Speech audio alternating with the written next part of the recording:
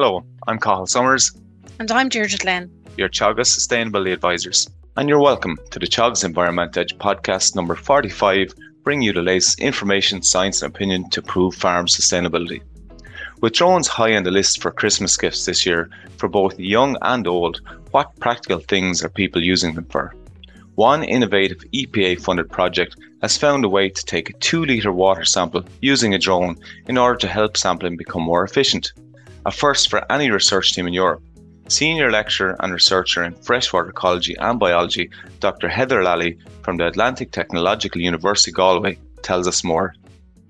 I actually have a background in environmental science, so I've always found this useful because it's quite broad. So I'm interested in lots of different things, but at the moment I'm predominantly focusing on water quality and chemical analysis of rivers and lakes.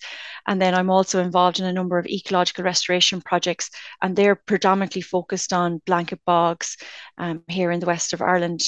So say, for example, two of the research projects I'm involved in at the moment are up in Wildnafen National Park in North Mayo.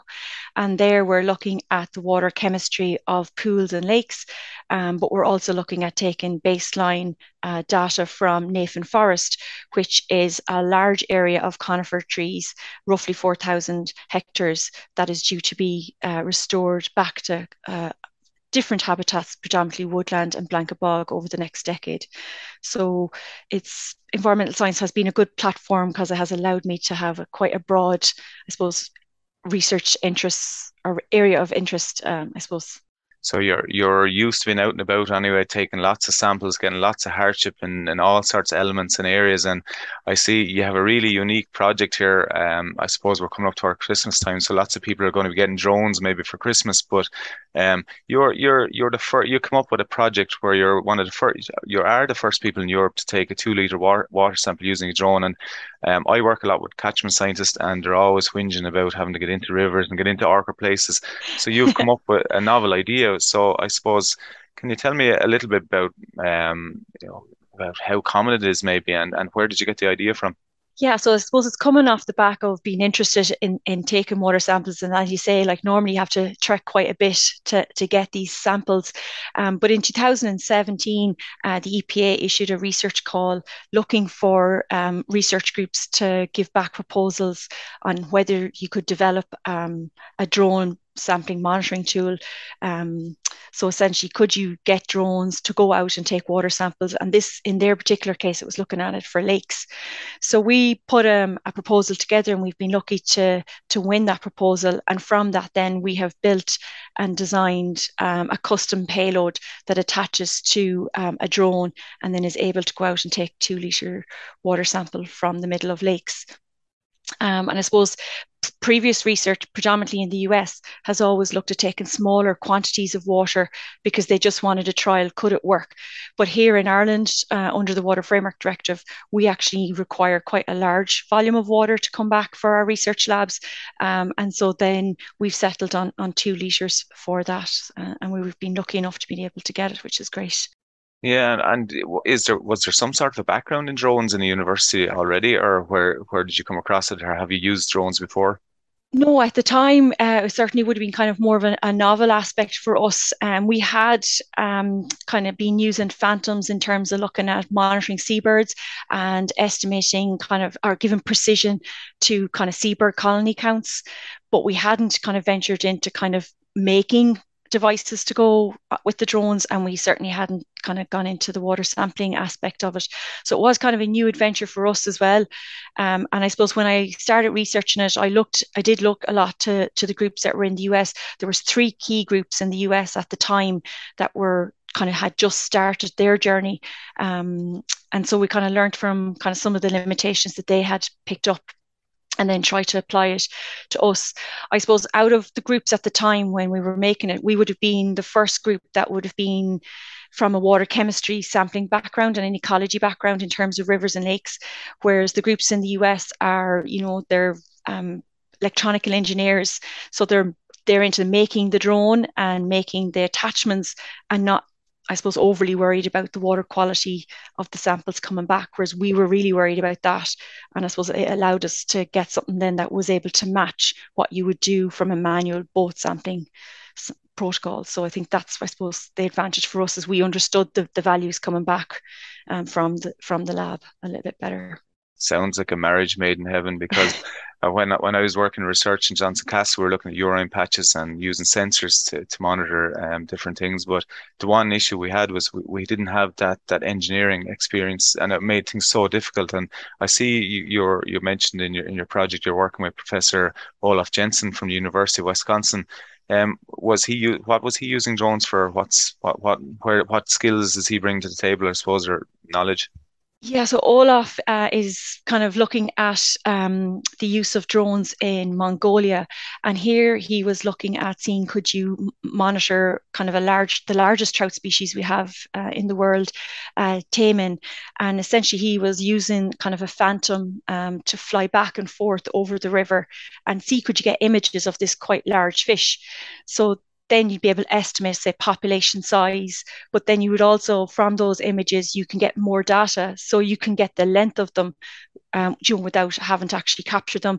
And you could also get the condition, what their health was like from just getting an image of their skin, essentially. So he kind of had already been out in the field and he had picked up quite a lot of experience again on limitations to what the drones can actually do. And so then when I met him when he was in Ireland on sabbatical, it was kind of like he was kind of, at least he had that experience of the field. And that was really valuable when we decided we wanted to go into the field here to trial our system. Making something in the workshop and having it on paper is nice. But when you actually go out to the side of the lake and you decide you want to put all of this money up in the sky that's not waterproof over a lake, it can get a bit like nervous.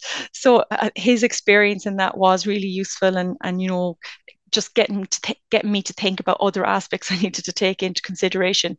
But to be fair, things seem to be, things are windier in Mongolia. There's more sand particles in the air. So there was other aspects that I suppose we didn't need to consider as much. But wind is definitely an issue here for us, and rain. So I suppose it's just getting me to think a little bit further about what I was going to do in the field. So that was useful, to be fair. So put an umbrella on the top of the drone. Yeah, and try and not get it wet. So it's touch and go there sometimes as well. So I suppose Um, the project when you're going out to sample water, what does it look like? Where does it start? Do you go out with your drone? Do you fly it, or how does it work, or what's attached to the drone? Yeah, so basically we have a DJI Matrix 600 Pro, so it's kind of quite a large drone. It weighs 10 kg itself, so like you're not going to be going too far with it. And then to that drone, we attach a custom-made payload system that would carry the water samples essentially back for us.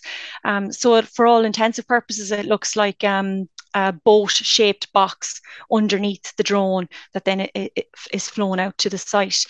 In terms of when you arrive at a lake, you set up the drone, you get your batteries warm, and then you trigger you attach the payload itself, and you put in your 2 water sampling bottles. We normally, prior to going on fieldwork, would have a location in mind. Normally these locations are 100 meters offshore, so you're not going out to the limits of where the drone can go, but you're making sure that you can retrieve it if there's an incident. We fly within 15 meters of the water column as well, so we're not very high up in the air. It's just enough for essentially the drone with the payload and a safety tether to go out across the water. And when we do get to the sampling location, we are landing the box essentially on the water column, and that gives us more stability to manage the drone, especially when you're out on, say, large lakes like we were with Loch Mask. We've got quite a lot of wind coming across it. So the drone hovers while the box then is activated from shore. We would activate a water pump to take the water samples. So these samples then are the 2 liters fill in series. And then there's also, in our particular scenario, we attached a YSI sonde. So that would take real-time data for us in the fields like pH, conductivity, temperature, and dissolved oxygen. And we were able to see that data when we were on the shore. So we knew, one, that the system was working and operational when it's offshore. And we can also see that the temperature, we can see the pH. So we know the system is operating correctly, and the values have been recorded. That's super, actually. That just before you go on, I suppose Yeah. that's really super that you have real-time data straight away without going back to a lab. Because I know it's very applicable to rivers as well when you're looking at pH conductivity, so you can pick up pollution incidents in real time. Um, one other thing you mentioned, the custom payload. What is that? Just to explain to people. Payload is it's kind of the technical term that's used within the drone world for anything that's attached to the drone. So you can attach anything. So like a camera would be a payload as well. So for us, it was our boat-shaped box. Oh, massive, yeah. And so you get to that, you take the sample, and then what happens then? So you have your real-time data. Is that stored does that bounce back to a phone or a laptop, or is that stored within the drone? I have it set up in both ways because you never know, like if you don't want to lose the data. So it actually saves on the device, on the payload itself through a YSI Go. And then it's also beamed back to a laptop, and then we download it straight away as well. So we make sure it's kind of like triple backed up because everything's electronic on site. Then, and you're dealing with water, you don't want an issue if the electronics get wet on the payload or that your laptop battery dies when you're on the side of the shore. So I've set it up both ways to make sure that no matter what happens, it's going to be on the sonde, and then you can download that when you get back to the lab. And in terms of if it was being applied to, like, a large number of lakes and you were doing 10 or 12 lakes a day, and you wouldn't need to be downloading it in the manner I was, but it'd be saved on the sonde. And then, at the end of the day or at the end of the week, you'd be able to download all your data when you get back to the office. So in trying to make it applicable in a real world consultancy scenario, I suppose, as well. Yeah, and so you're out on the lake. You have your 2 liter sample. What happens next then? So I presume you have a container where it's stored, and then you fly back in, is it? Yeah, so it sits in the middle of the payload to allow for the weight. And once the 2 bottles are filled, it triggers an overflow system, and we can see the overflow system then from shore. So we know that everything's ready to go. We've got all our data, we've got all our water, and then we bring the drone home essentially. And that's kind of essentially. So it's taken about 4 minutes for us to take our water sample, and then it's a 6-minute flight in total by the time you fly out, land, and then fly back. Yeah. So it's a very fast system compared to, launching a boat. You wouldn't launch the boat in 6 minutes nearly. Yeah, and is that 2 samples you can take then when you're out, or is that one sample at a time? That's 2 samples together. So you'll have 2 liters coming back, and then, Yeah. yeah, you can do triplicates then if you want, or whatever Yeah. number of samples you want. Yeah. And you mentioned about the boat and the time. Is what are the main advantages to doing this? I suppose the resources for having a boat and all the health and safety stuff around it, is that one of the main ones, or is there other things as well, advantages compared to conventional methods of sampling? From an operations perspective, definitely the fact that you wouldn't need to have a boat, you don't need all the health and safety requirements around it, and the insurance for actually having that boat out in the water are massive gains. Essentially, you also have a human resources benefit because you don't need as many people. Like, this can be operated by one person, which is a massive advantage. But I suppose from a key resource that we have found when we did our cost benefit analysis was that it was going to save time. Like, if you have 2 people out on a boat and 2 people using the drone, we found that when we compared our methodologies, it was 2.3 times faster. And that's a massive gain. If you were looking at the number of lakes in this country that you would want to monitor, or the number of rivers that you'd like to get monitored in a summer period. So this kind of has a knock-on impact then for costs, because if you can sample more lakes in a day and sample more lakes in a season, then you're getting better value for money on those national monitoring programs. So it speeds everything up. And if you can sample those sites, I suppose, in a quicker way, and you get your analysis to the lab, in 2 to 3 days, you're able to tell if there's an issue. So you're able to have a kind of a quicker response time for particular locations that might be having an impact. So I think in those scenarios, it gives quite a number of benefits, to be fair. Yeah. If I'm sitting in the EPA now and I'm director of the EPA and I'm looking at this type of work and what you're saying to me now, I'm getting very excited. You've seen the EPA water quality report come out. It's not great. We've a lot of work to do by 2027 to meet our targets. Um, and they've called for additional resources to be put into monitoring and obviously assessments of different areas. But you could effectively go out and we're all familiar with, I suppose, the guy or girl on the bridge leaning over, taking a sample out. Now you can head out with your drone and you can fly it up at different parts of the river without getting out of your Jeep for kilometers, I presume. Take your samples back in really quickly. The EPA must be getting very excited with the potential of this. Yeah, like it's definitely going to be a massive kind of tool that they'll be able use, I suppose, in the future. The biggest ability, of course, in the future will be for large lakes where you can maybe potentially be on at one location and get a number of samples from around the lake without having to drive around it. And that'll be of massive benefit when you look at large lakes here in the west, like Corrib, Lough Mask. You'd be the whole day sampling it. And I think it'll also allow more lakes to come into national monitoring programs for the EPA, because now you'll be able to get to sites that don't have slipways, ones that are remote in mountainous regions, and certainly kind of for those type of lakes where we probably don't have any information, kind of seeing what is their water quality up there. So I think it would be really beneficial. They'll use, I suppose, a number of tools as they go forward for the next round of kind of water framework directive monitoring programs. And I think drones will be useful.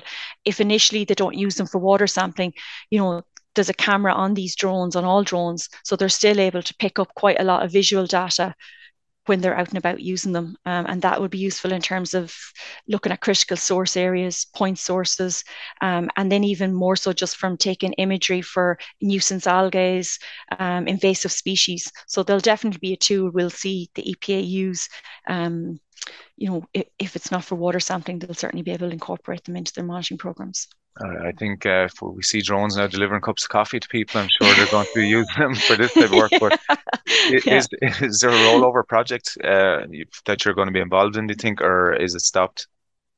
At the moment, we don't have a rollover project. We have trialed it in the marine environment kind of ourselves, because, one of the things was we were focused on lakes for that project, and it would be great to see like how applicable it is in other environments, and particularly for estuaries and for rivers, where you've got fast moving water, and seeing how stable we can get it, and does the sampling methodology hold up there. So I think we have plenty of ideas for the next round of funding. I can see the practical application for this working really well, actually. For the type of work that we do, you're on just one water body, and they're constantly going bridge to bridge to bridge, looking for conductivity, looking for different things. You could have all that done really quickly. Even if you never took a sample, you could just dip in the river, see what's going on, go to next point, next point. Yeah. And now in the last 2 years with COVID, like we've got real real-time nitrate and phosphate sensors. Yeah. So actually I'd take off the ones that are on it and put on those type of ones. And then, as you say, you don't even need to take a water sample. You just dip it in, and then you're able to get your nitrates and phosphates straight away. You have real-time sensors going on there now as well. Are they accurate, or how accurate are they compared? Yeah, no, they're really good. Yeah, because we actually sent all our samples to the lab, including the pH and everything. Yeah. And everything comes back the same. So it worked really well. But we use the exact same system on the boat. So sometimes when people are making methodological differences, they have a different probe on the boat. So we used everything the same. But as well, I wouldn't see them as replacing somebody. And I think that's also the other side of that coin. People are worried if they start using them, they won't need people. But like at the end of the day, they're only as good as the guy flying it and the guy interpreting it on the other side. And they're still skills you need to have. So I don't think it replaces people. It just adds to what you can do. Anyone that's into technology like me, scientists, would be delighted doing that kind of project work. So look, I really enjoyed the chat today, and I think it's great what work you're doing, and I hope to see some drones flying around the future doing some extra work for us, and wish you and your family a very happy Christmas. Same to you, Cathal. Thank you. That's it for this episode of the Teagasc Environment Edge podcast. We'd like to wish all our listeners a very happy Christmas, and thanks to Dr. Heather Lally, Senior Lecturer and Researcher in Freshwater Ecology and Biology at the Atlantic Technological University Galway, for joining us on the show. Don't forget to rate, review and subscribe to the podcast. You can listen on Apple and Google Podcasts as well as Spotify, and for more information go to the Teagasc website at teagasc.ie. I'm Cathal Summers. Join us next time for the Teagasc Environment Edge podcast, signpost to farm sustainability.